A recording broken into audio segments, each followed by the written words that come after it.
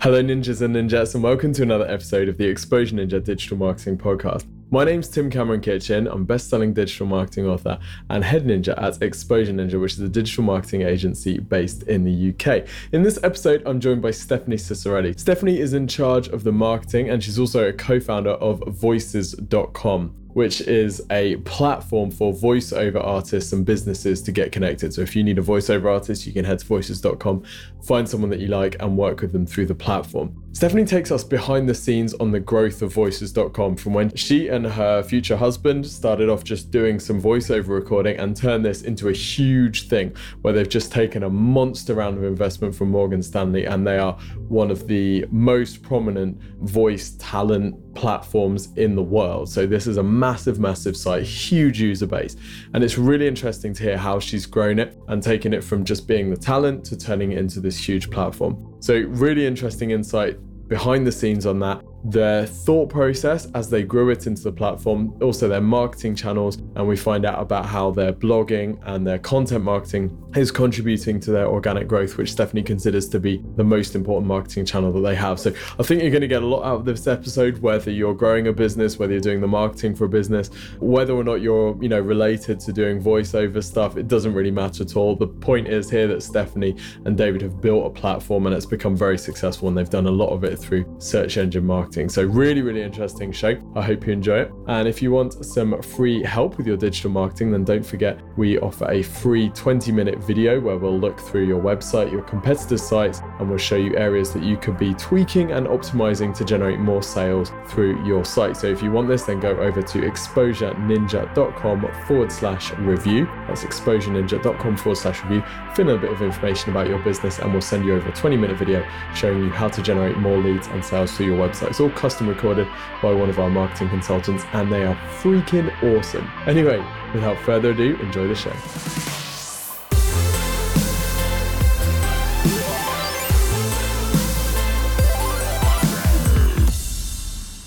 Well, Stephanie, welcome to the show.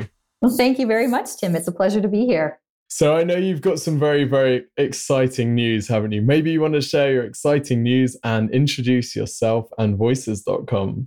All right. So I'm Stephanie Ciccarelli. I'm the co-founder and chief brand officer of Voices.com. We're an online marketplace. We've been connecting businesses and brands with voiceover talent all over the world now for over a decade. And it's just really exciting. But something that's super exciting, I would say, about our company in recent days is that we've had the pleasure of being able to announce a Series A fundraising, investment, basically, from Morgan Stanley Expansion Capital. So we're really pumped about that. And just to give people who are listening a sense of the scale of Voices.com, do you have any kind of benchmarks or statistics about your reach, the number of people, the number of, I don't know how you say it, number of talents, the number of voiceover talents in your books? Sure. Well, we serve customers all over the world, and they're in over 139 countries. So that's pretty cool. But, of all of those wonderful people around the world, we serve almost 500,000 users. So what you're looking at here is almost an even split between the voice talent, who are the sellers, in this case in the marketplace, and the clients who hire them, who are the buyers, of course. So they are representative advertising agencies. They could be marketing directors or course curriculum designers. They're all kinds of creative people. That's what we found to be their kind of what brings them all together under one umbrella. Because with the talent, we all know that they do voiceover. But with our clients, because they do come from so many different sectors and industries, that tie that binds is really being a creative in charge of hiring someone to record a voiceover. This business didn't start with, your goal to be completely dominant in this market. Is that right? It started with you actually being the talent. Have I got that right? Oh, yeah, absolutely. So my background is in voice, and I went to school for vocal music. I have a degree in music. But anyway, yeah, that's where I've come from. My whole life, I've been using my voice to sing or in acting, musical theater. And, it really did start with me kind of wanting to do more with that instrument. And eventually, that desire led to creating a demo. And this is something I never had before, but needed, because as anyone knows, if you want to show someone what you can do without actually having to do it for them, you need to create some kind of a portfolio or some kind of a show reel, if you will, like depending on if you're in film or in advertising. And for singers, that's like just having a sample of your voice recorded. So one day, my momager, or my mom, who's kind of like what you might call somebody who's your manager, but also your mom, far more business savvy than I was at that time. I was in first year university, and she's like, Stephanie, driving you around to all these auditions and you're doing all these wonderful things, you're booking all these weddings and you've got steady singing gigs. But whenever somebody wants to hire you, they can't listen to what you sound like without actually listening to you perform. So she thought, well, you know what? They have these MP3s now, because this is back in 2002, of course, and you can make a demo of your voice, a recording, and then we can just like put that up on a website or something. But that's pretty smart. So long story short, one day my mom comes across a newspaper article in our local paper, and it's about this young man who's opened a recording studio in downtown London. And my mom just cuts it out. She's thinking, this is the ticket. We've been talking about this demo. We're going to finally do it. And so she puts it on my bed for me to find. And I come home from a long day of being at school and learning about music theory and history and doing a choir and whatnot. And I see this article, and it's just there. And it has this young man who you might have figured out by now is my husband. But anyway, back then he was not. Some people may call it fate, but I believe that everything happens for a reason. So anyway, that article led to me contacting David and asking for a tour of his studio and saying, I might want to record something with you. So let's get together and chat about what that might look like. So I took the city bus down from the university, and that day I met with him and we decided that we would in fact work together. His background, just to give you a little bit of an understanding, is in audio engineering. So he went to school for the audio side of what our market does. And I had gone to school for more of the vocal performance side of what we do now. And so putting those two skills together, the knowledge of the technology, but then also the background in performance and understanding of the vocal instrument and what it means to kind of put yourself out there and get work. It was really foundational to starting this company. And we started it, slowly by doing a job here and there. Like that same article happened to bring more awareness to what he could do. And so, there would be local hair salon or some other place that, they're having a conference and they need a voicemail recorded, or they kind of needed something done, commercial, whatever it might be. And so they asked him, no, do you have any female voice talent who can record this? And so, he asked me basically. And so that kind of started our foray into this business. And he had studied voiceover and what it was in his recording school. But for me, it was a completely new thing. I knew I was just reading, I was reading something aloud, but people would pay you to do it. And it was kind of an interesting career. But ultimately, we would get more of those requests. And as the months and years went on, we got married and we have family and decided that the studio side of things was not what we wanted to do anymore. It was more about our own thing. We were doing, audio branding and voiceover became part of that. Okay, so firstly, your mum must be feeling really smug about putting that article on your bed, right? Because she not only found you a business, she found you a husband. Yeah, I know that she does take credit for that. I mean, if she hadn't done that, then who knows how that may have come to pass. So I think there's a special place in her heart for that day when she did that, for sure. Love it. I love it. So you doing the creative and David doing the technical, that became Interactive Voices, didn't it? Was that when it turned into an agency rather than just you? It was kind of like, I want to make sure I give you the right way of how it happened. Because there were little steps here and there. So he started out as a recording studio, and that's how I met him. But, over time, we said, no more musicians coming in the house at 7 p.m. and leaving at 10.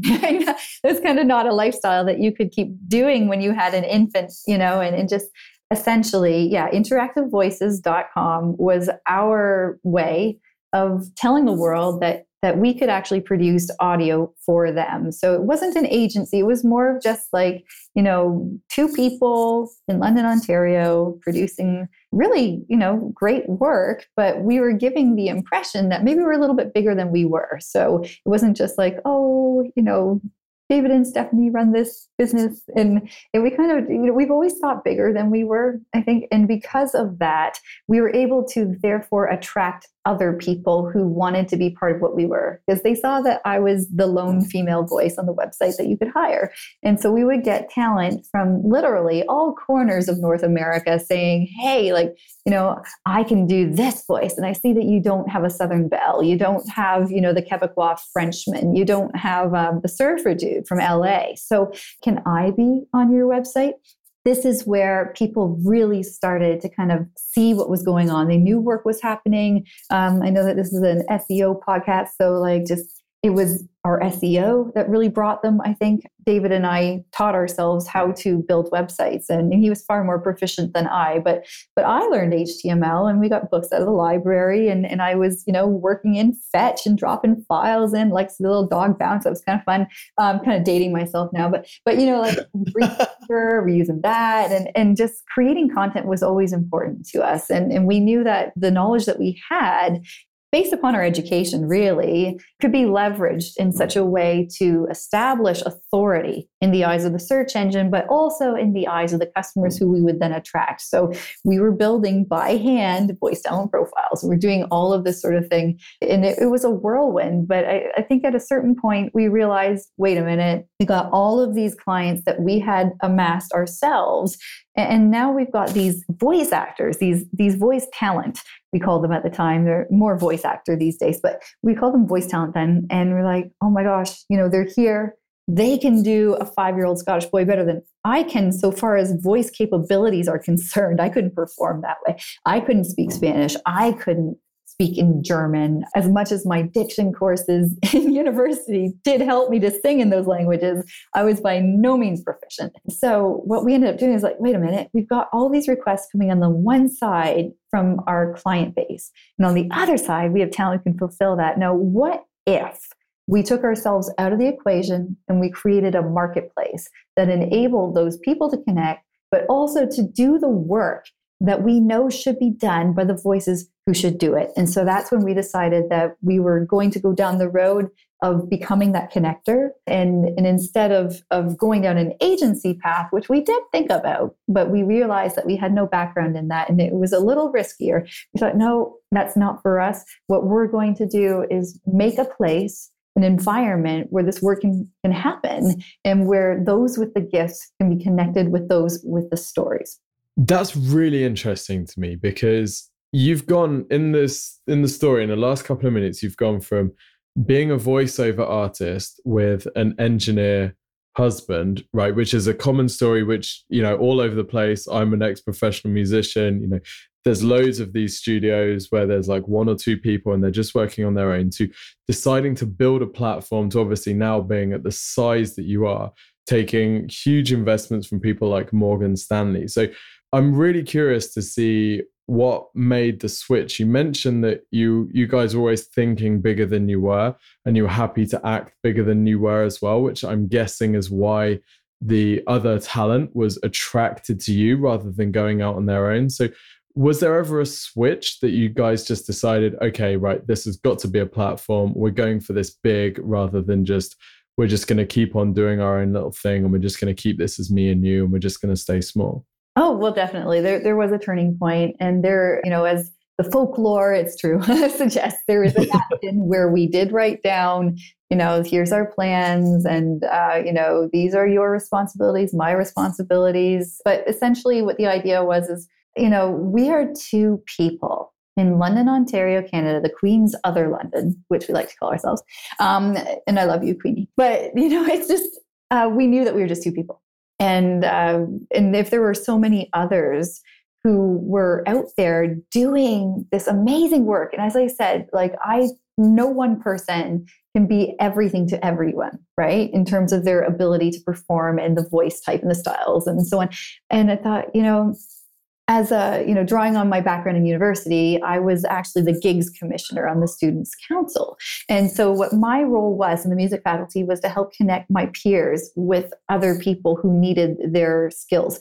So let's say the president of the university needed a string quartet to come and to perform at some event that he was hosting. Well, they would call down to the Faculty of Music at Western and say, we need to have a string quartet. So that request would come to me. And I would be the one to go through my list of people, the gigs list, as it was called, and, find a string quartet, find a few of them, and then refer them off to that person who would then hire one of those groups. So it seemed only natural to take what we had learned back in my university days and apply that, but in a different way. We're still connectors, but in this case, it's a marketplace. And it would do such an amazing job because it scales and people can do this through automation and they can search on their own. They can contact people. They can work together. It just seemed like we were trying to make things easier for everybody. And, having the marketplace was a far better option than being an agent and having to try to manage every little thing, having to try to, go by the honor system. Basically, someone would have to tell us if they booked something. It was just not in our wheelhouse to do, but, always thinking bigger, as you said, thinking, is this a $100,000 idea? And if yes, let's do it.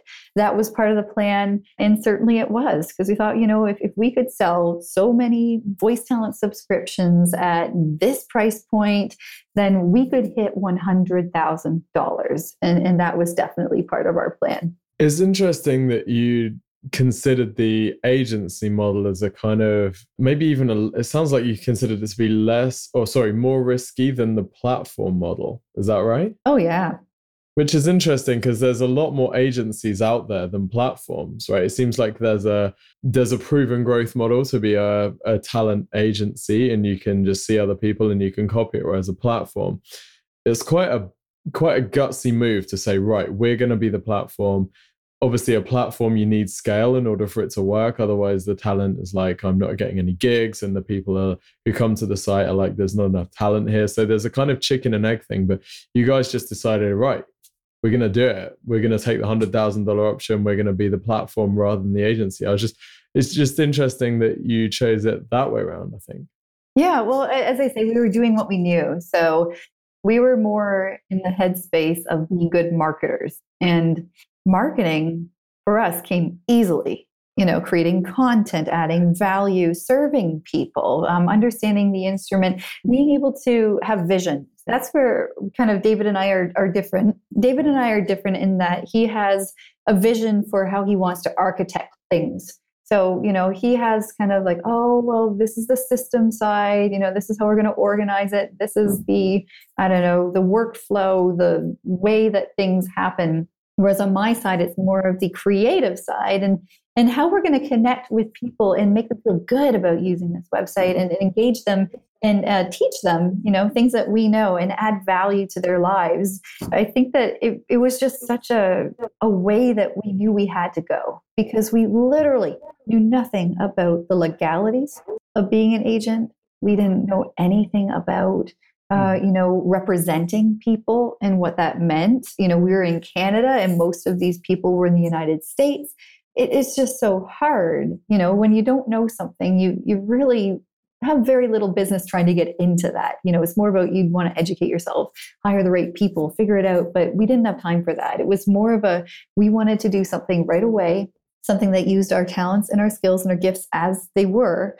And what we knew best was marketing. And so what we did was market and connect and kind of just make sure that everybody who was aware of what we did could get their story told well and that we could take more ground through connecting with more and more customers. And one of the marketing decisions that you made then was at some point you decided to go for the domain voices.com, didn't you? Which I'm guessing was quite an expensive purchase and I'm imagining was quite a risk. So how did you approach that decision and why did you decide that you needed that domain? Yes, voices.com was the name that we went after. And it's funny you ask, well, what was the process for this? I think sometimes, you just hear enough times like your own company name and you think, wait, interactivevoices.com. Now, what does that imply?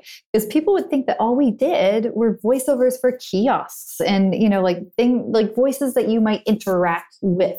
They weren't thinking radio, they weren't thinking TV, video games, anything else that we actually did do, right? Like we weren't just doing these interactive sort of voices. The name did not represent us in the same way as a marketplace as it did when maybe we were doing our own audio branding, small mom and pop voiceover type shop. So what we just realized is, this is limiting us. And sometimes the name of your company, it might be the right name for what you're doing at a certain time, right? But then as you grow and you change and you discover that you actually provide so much more value in what you're doing isn't reflected in your name, then it might be time to change it. So we thought of all kinds of different versions of what that might be. Voxio, Voxy.com, Vox.com was also on our list of domain names that we did bid on. And of course, we don't own Vox.com. Someone else clearly does. It's very popular and they've done well with that. But, after a certain amount of time, it was like, wait a minute, what if this isn't about making it a completely different name? What if it's actually about shortening the name we already have? Because we are providing voices, right? They're just not all interactive. They could be for any number of different applications. So when voices.com came to mind, of course, it's a dictionary word. Having the word voices, very strong, authoritative, powerful, simple. Simple was another good thing to remember. It was an attractive idea because it literally, didn't change our identity completely. But what it did do was strengthen the core of what that identity was. So voices.com became, I guess, the prize on which we set our sights. And what we did was we went through our lawyer and he approached the owner of the website and said, curious if you're selling, are you interested? And if so, what price would you ask? And at any rate, the fellow who owned it, it was a website that hadn't been really, active in a long time. It was actually a medical journal for silencing critical voices, in someone's mind. And, like medical journal, not been updated in a long time. Also happened to have a vintage that is older than Google itself. So voices.com, the domain name, predates google.com. I believe it's 1998 is how old that domain name is, voices.com. So we knew this, and we knew that and especially back then, part of Google's algorithm included just how old a domain name was, and that added to its authoritativeness. So, as soon as we had bought voices.com, we benefited from SEO tremendously, but, it was expensive, as you noted. So it wasn't just something that, bootstrapped entrepreneurs could just, go and buy So the fellow wanted $50,000 for it. And that is a shocking number when you can, you're barely making however much you're making and you're a startup and you're just like, oh, I don't know if we can afford $50,000. That could be just as much as saying it's $1 million. It was that far out of reach mentally for us at that point. But as I say, that lawyer had taught us to never take no for an answer. So we went back to the bargaining table and he suggested that, well, what if we broke these payments into installments? This big, massive $50,000 doesn't need to be that. And maybe it doesn't even need to be that. So we were able to negotiate a deal where the website, the domain name, I should say, costs $30,000. And we made payments quarterly of, I believe, about $5,000 a piece. And so when we made our first payment, because this was agreeable to the fellow, he transferred the DNS. We were able to just benefit from being voices.com almost immediately. That's awesome. So obviously having that domain and having that authority allowed you to grow. So the relative cost of those other quarterly payments once you got to them was smaller because you'd already been able to grow thanks to the domain, right? Right. It just amplified what we were already doing. Our search results increased, obviously, but also the authoritative brand presence of being voices.com. That is so different from being interactivevoices.com. And when we told our customers that we were going to change our name, we thought, well, we better prepare them. We want to make sure they go to the right place. And of course, we'd have 301 redirects and all of that. But, this is not just a technical change. This is like an emotional change. This is a brand decision being made, and customers are involved. And so we told them, we're going to be voices.com. Isn't that awesome? And they said, oh, thank you.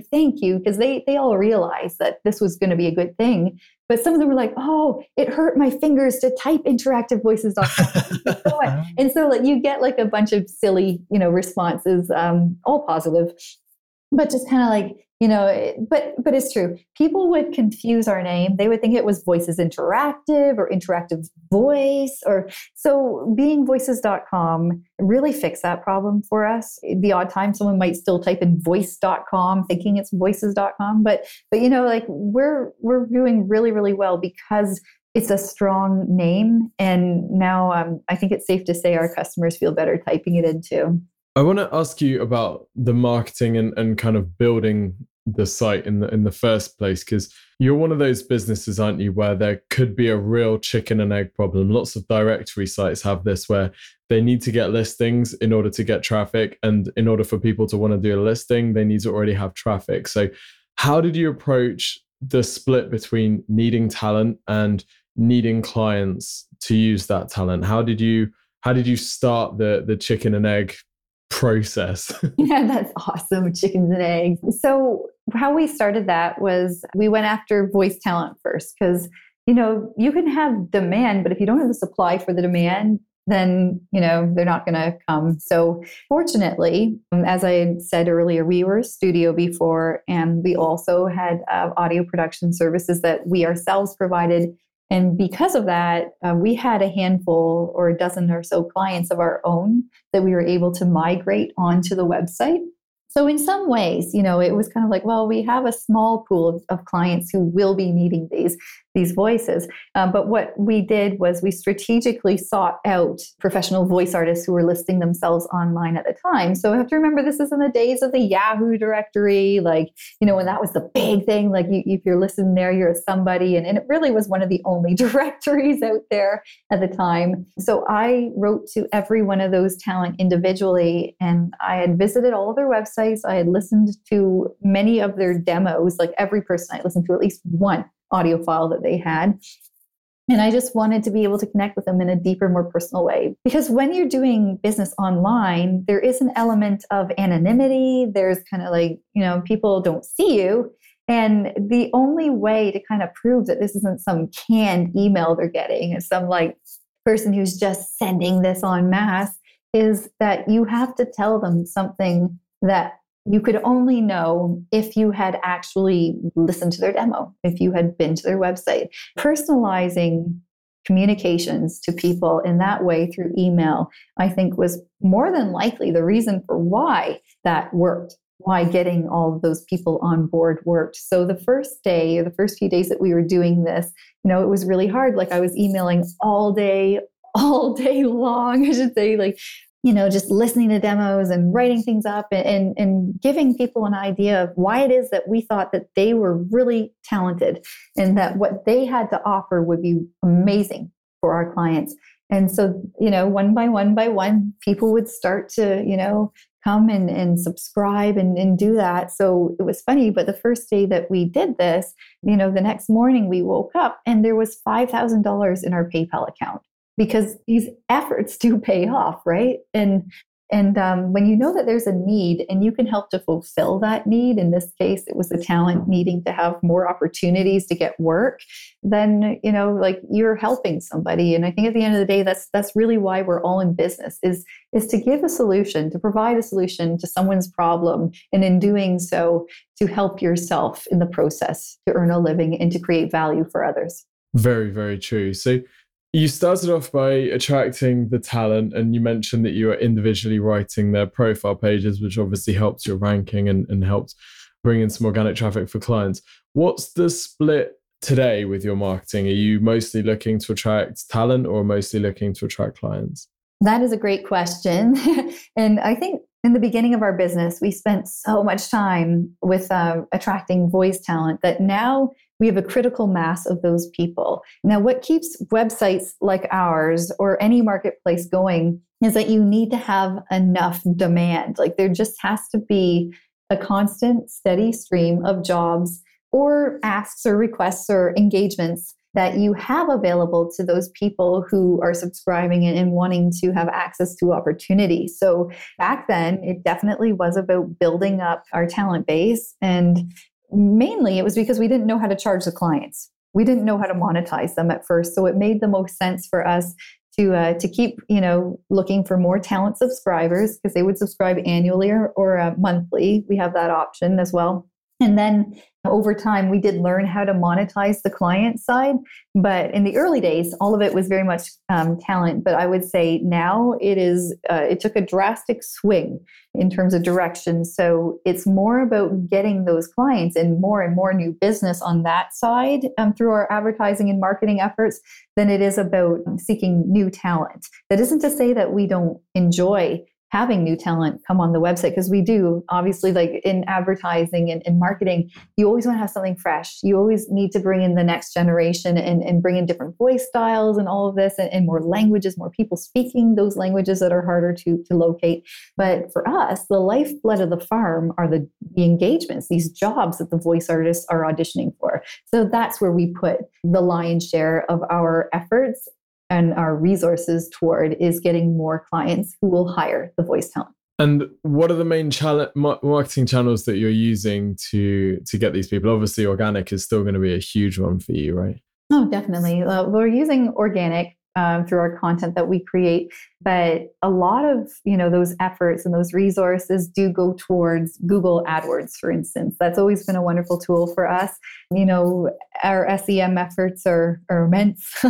we're like always wanting to be on top of whatever the newest thing is. Remarketing, just any variety of ways that we can be providing another touch point or an impression that brings people back to voices.com is a positive thing for us. But I'm glad that you brought up organic, because we have a large marketing team, I would say. And part of my love for what I do is in giving back to others and producing content that is of value to them. So we've had a blog since 2005.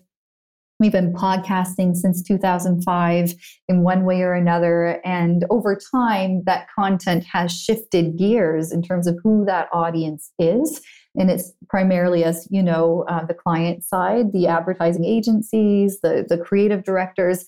But, it's amazing just how much value people derive from the content that we produce and how that helps to bring more people and more authority in the eyes of the search engines too. It's really interesting, isn't it? And I can see on your site, you've got the blog, which is mostly for the clients, and then you've got the resource library, which seems to be more help for the talent. So you've kind of got these two content sections, which are targeted at each different audience. Is that accurate?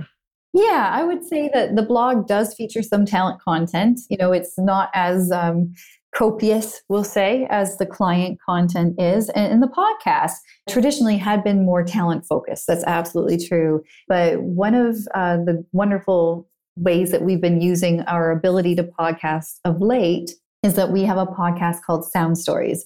And that podcast is for the client side. So what we're doing with that is engaging with the creatives who are coming to the website looking for voice. And we realize that, as a creative person and someone who works in a company, that you have far more on your plate than just finding that voice. You've got a whole, workflow, you've got process, you've got, ways to keep yourself inspired. Like you have to fill your own creativity bucket, if you will, right? Your own inspiration. So what we've realized is that if we can be part of that creative process and that kind of helping those people to be the best that they can be, whether that means, how to go about making video, why it's important, or, what is emotional design and various other topics, like even creating languages. Like we've talked about so many really awesome things on the podcast that involve all stages of just what it means to make a story come to life.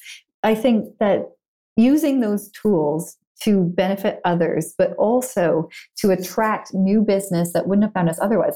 Like we have so many people who hear us through podcasts. People as far away as the United Arab Emirates, like the UAE, they're listening and they're discovering voices.com because of, being on a show like yours, Tim, or maybe it's one of our own productions. But we've just found that is one of the best ways, because then you're found in iTunes, found in Google Play Music, you're found in any of those directories you've chosen to put yourself in. How did you, sorry, before we go on to that, I want to say, yeah, I completely get your approach where you say say we've got the marketing creative person. I can see you've got some blog posts such as writing an educational script. So tips from a New York Emmy award-winning scriptwriter. So that's like directly related to the thing that they're going to be using voices.com for, isn't it? This is how to write the script, which you can then pass to our voice talent. And then you've got stuff like video production techniques, which is kind of bigger picture, isn't it? That's like the larger project that they're going to be working on. So you're taking your blog from just being about here's how to use voiceover, and you're actually saying, we know your pain, we know that you're busy, we know that you're stressed. We're just going to help you in all of the possible areas that we can. We're going to completely expand our blog's remit to just be about making your life easier, which I think is a really brave approach. How did you profile your target customer so that you would be able to say, okay, these guys need help with their video production techniques, these guys need help with their scripts? Were you talking to them, or was it just kind of gut feel, just what they need? Yeah, well, I think data tells you a lot. Who are the people that are posting jobs on the website? What are the kind of projects and engagements that we're seeing posted to voices.com, and what do these creatives need? So some of it is gut, some of it is data, but a lot of it also is just our own curiosity, our own interest. And, we want to talk to people who are at the top of their games and other companies that are leading the way for how content is created, how stories are told, and how that creative is communicated. So like for instance, when we're looking at guests for the podcast or people to interview on our blog, you're thinking, well, who's a thought leader? Who has an audience too, that they may link back to this article, they may share it through social. How can we add value to this group of people? And we had this down to a T with the voiceover side. Like, honestly, it was so easy because these are people that I knew like the back of my hand. Not that many of us know the back of our hand all that well. We just say that. But anyway, figures of speech aside, when you know something intimately well, and you know that group of people and you understand them, then you can write for them, you can talk to them, you can do all kinds of amazing things to add value to them. But when you have another side of the equation that you don't know an awful lot about, which was the case with us and these clients, because we weren't ad agency, we weren't, we didn't have that background. You have to learn these people. You have to become a student of what they do. So a podcast that I absolutely love listening to, for instance, for creatives, it's out of the CBC, but it's basically called Under the Influence and the Age of Persuasion. So like they're amazing resources that I myself am tapping into. And I can only imagine that if I, as a creative, am trying to, find sources of inspiration, then others are too. And that's what we've really decided that we want to be. We want to be that place where they can get that added value, where it isn't just finding a voice, as you've said so well. It's about being part of their story, being part of their workday, finding a way to get more mental real estate, right? So that's what the job of a good brand ambassador is. And in my role, it's certainly what I do. That's awesome. I love that concept of taking up more mental real estate in your audience's minds. That's cool. So the podcast, and obviously it's one of the strings in your content marketing bow, which seems very healthy. You actually got 3 different podcasts, haven't you? So why did you choose to set up 3 different ones rather than focusing all your attention on one? Mm-hmm. No, good question. So some of those podcasts are kind of historical, if you will. It's not like they're there, But Vox Talk in particular, it hasn't been updated in a very long time. And it's not likely to be, unless for some reason we decide. But you know what? There's so many episodes. I think there's like over 120. I can't quite remember. But there are a substantial number of episodes and people still listen to them. It's not as if the content on them is useless at this point. It's actually quite interesting. And we did cover news in some capacities, but I mean, like, what in education? So someone wants to go back and listen to what happened in the industry in 2009. Well, they can. They can do that. It is a different medium. It was a co-host generally and contributions from our community, I might add. So like I would have people contribute to different segments. So we had The Loop, which was the news. Then we did The Biz, and that was kind of talking about what was happening in the voiceover world at that point. This is a talent-focused podcast. And then we'd have Tech Talk and then the Vox Box, where we'd have audio feedback that was sent in. Very popular at the time, but sometimes the shows that you produce, they won't always, go on forever, right? Like something. And so anyway, around the same time that we would have thought about Vox Talk, and in fact, I think VoiceOver Experts, which is another one, kind of predates it to a degree. VoiceOver Experts, very different audience again. This one is professionals and coaches from around the world contributing their pearls of wisdom to those who want to study voiceover or want to improve their craft. So they're coaches and it's lessons and they're nice and short and little nuggets of wisdom that you can take away. But, that one again, based on contributions that would come from outside, and we wouldn't have full control over how the frequency of those contributions. So, I think that, again, it had not a shelf life, and certainly we update it when we feel it a good time. But we wanted to be able to have a show that we could fully control the creative around it, so far as when it was happening, like the logistics, the audience, the topics, everything. We were going to shape this to help our customers. So with Sound Stories, which started just in January of 2017, we've had, I want to say 19 or 20 episodes by now go out. Like this week, we actually have an episode launching on Thursday. We release every 2 weeks. And it's featuring one of the great creative minds from Lumosity. So, they create apps that likely those listening have had the benefit of downloading and playing, like brain games in a way, right? So she's talking about emotional design. And like these are topics that are at the heart and the core of why people make things. And when we can talk about topics that matter on a deeper level that kind of inform the whole person as opposed to, just this one little tiny part of what you do, then I find that we're able to help not just ourselves in a way to, rank more for this and that and whatever that we want to rank for, but it's about helping others to grow and creating more of a culture of community among these people where we, it's been splintered in a lot of ways because they all have different jobs and different things they're doing. But the common denominator, as I said, is that they're creatives. So if we can feed the creative soul, and if we can help to create community around what they are doing on our website, as we had done so well with the voiceover artists, then I think that it would just, I don't even know how big it could get, but it's just tremendously valuable. And we're really excited about being part of that world with our customers. That's awesome. Do you treat the podcasts as a brand building tool, or are you using them as a direct response, like you're tracking the number of conversions that you get and you're thinking about it really kind of statistically? What's the balance there? Right. So I think with any efforts in that direction, you have to be thinking more about awareness. As you pointed out, it's more about creating more links out there, about authority in terms of your knowledge and being able to share it. The podcast is not going to function in the same way or perform in the same direct way metrics wise as, say, an awesome Google AdWords campaign. Like you can't expect that out of something that is meant to bring people to just even knowing who you are. It's not an ad in that way. So how we see the podcast is really more of just an exercise in brand awareness, in creating meaningful and valuable tools that people can use and learn from to help to build community more so than anything, and to add value. Like I don't even know how to say it any better than that, but a lot of what people do when they create content in a way that, is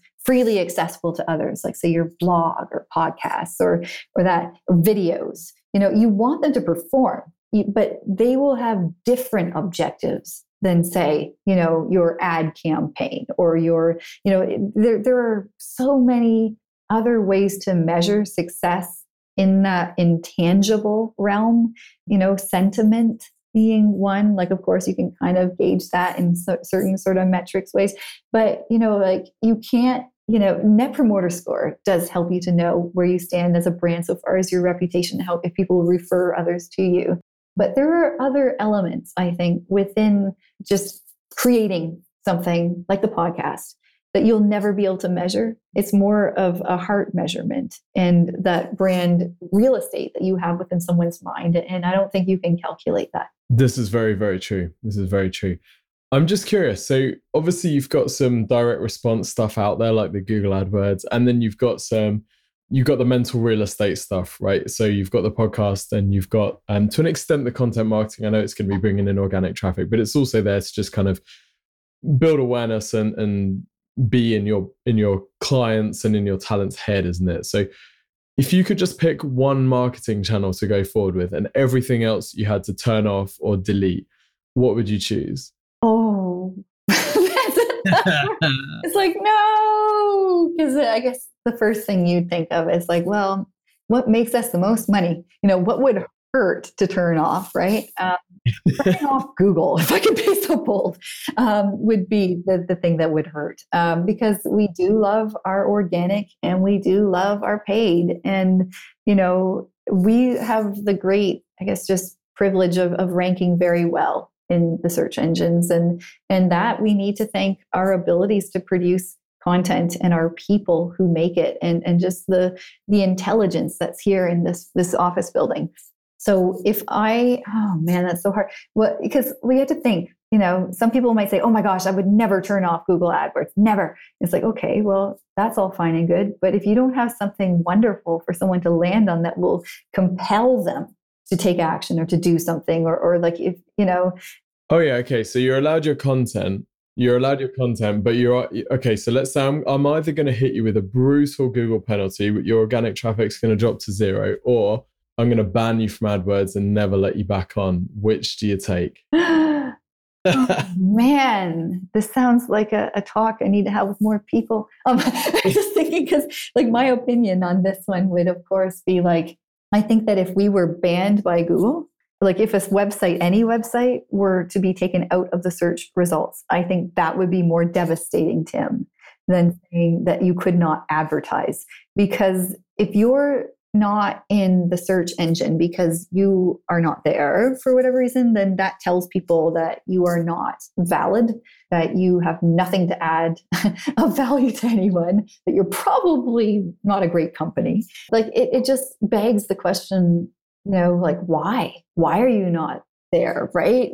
It would mean that everything that we've built is not worth something in the eyes of Google, which would be very sad. So I think I would say that the first one there, if we could not actually be in the search engine, would be a far worse kind of way to suffer than being told that we couldn't advertise. Because not that there are other places that may do better for us, because I know that channel is extremely, extremely good because it's a point of sale, right? Like you get somebody, they come and it's kind of like, you get them when they're ready.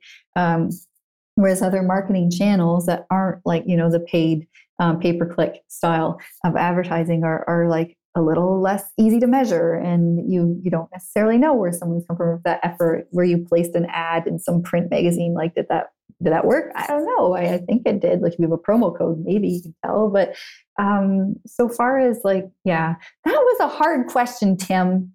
I feel like you really put me in the spot. Those are good. This is good that you're asking that, because we all need to be thinking outside of just the normal way of how we look at something. Because you could say, well, this or that. And it's like, well, what are the implications of this one? And what would happen? What are the outcomes?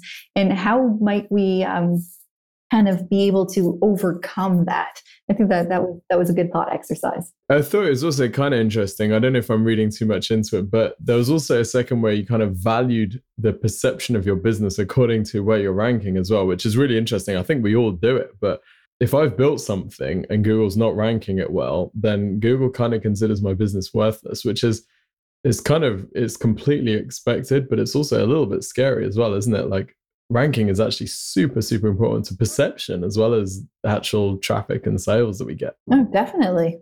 Interesting. Stephanie, this has been absolutely fascinating. Thank you so much for taking us behind the scenes of voices.com. Where can people find out more about you personally? And if they need some voiceover talent, where can they find it? All right. So if you'd like to follow me online, you can find me on LinkedIn. So I'm there, just Stephanie Ciccarelli. Ciccarelli is spelled Ciccarelli. On Twitter, my Twitter handle is @Steph, STEPH, Ciccarelli, Ciccarelli.